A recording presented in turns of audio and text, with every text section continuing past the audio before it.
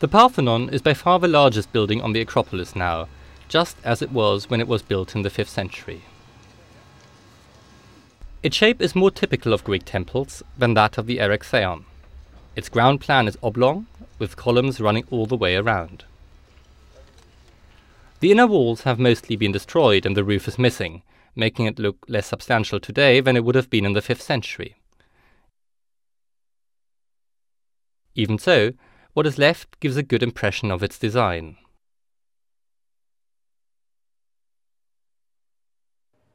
In contrast to the Ionic Erechtheion, the Parthenon was built in the Doric order.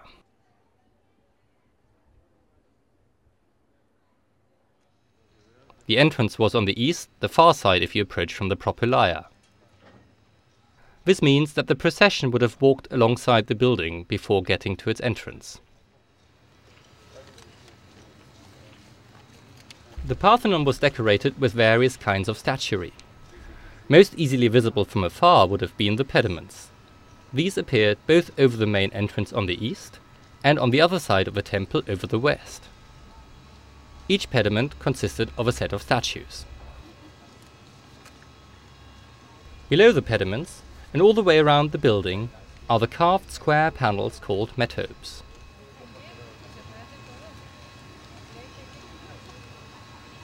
And finally, less easily visible because inside the outer row of columns was the frieze, which ran all the way around the building.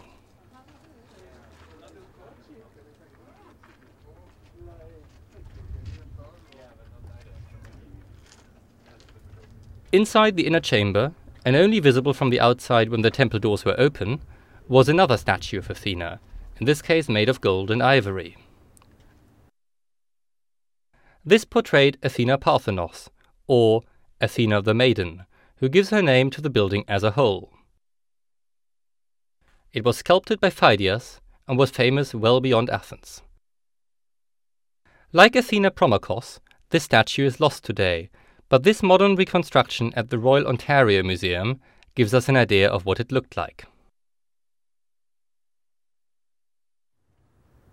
Most of these elements, pediments, metopes, frieze, cult statue,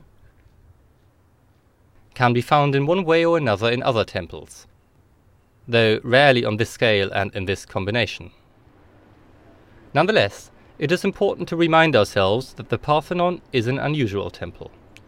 For much of the 5th century, Athena's most important temple, and the finishing point of the procession, was the temple of Athena Polias, next to which the Erechtheion was later built. For all its grandeur then, the Parthenon was not the Acropolis's most important temple in terms of cult. However, the Parthenon had further non-religious functions. In particular, it served as the treasury for the monies Athens collected from its allies and subject states. Certainly, the Parthenon was a temple, but it was a lot else besides.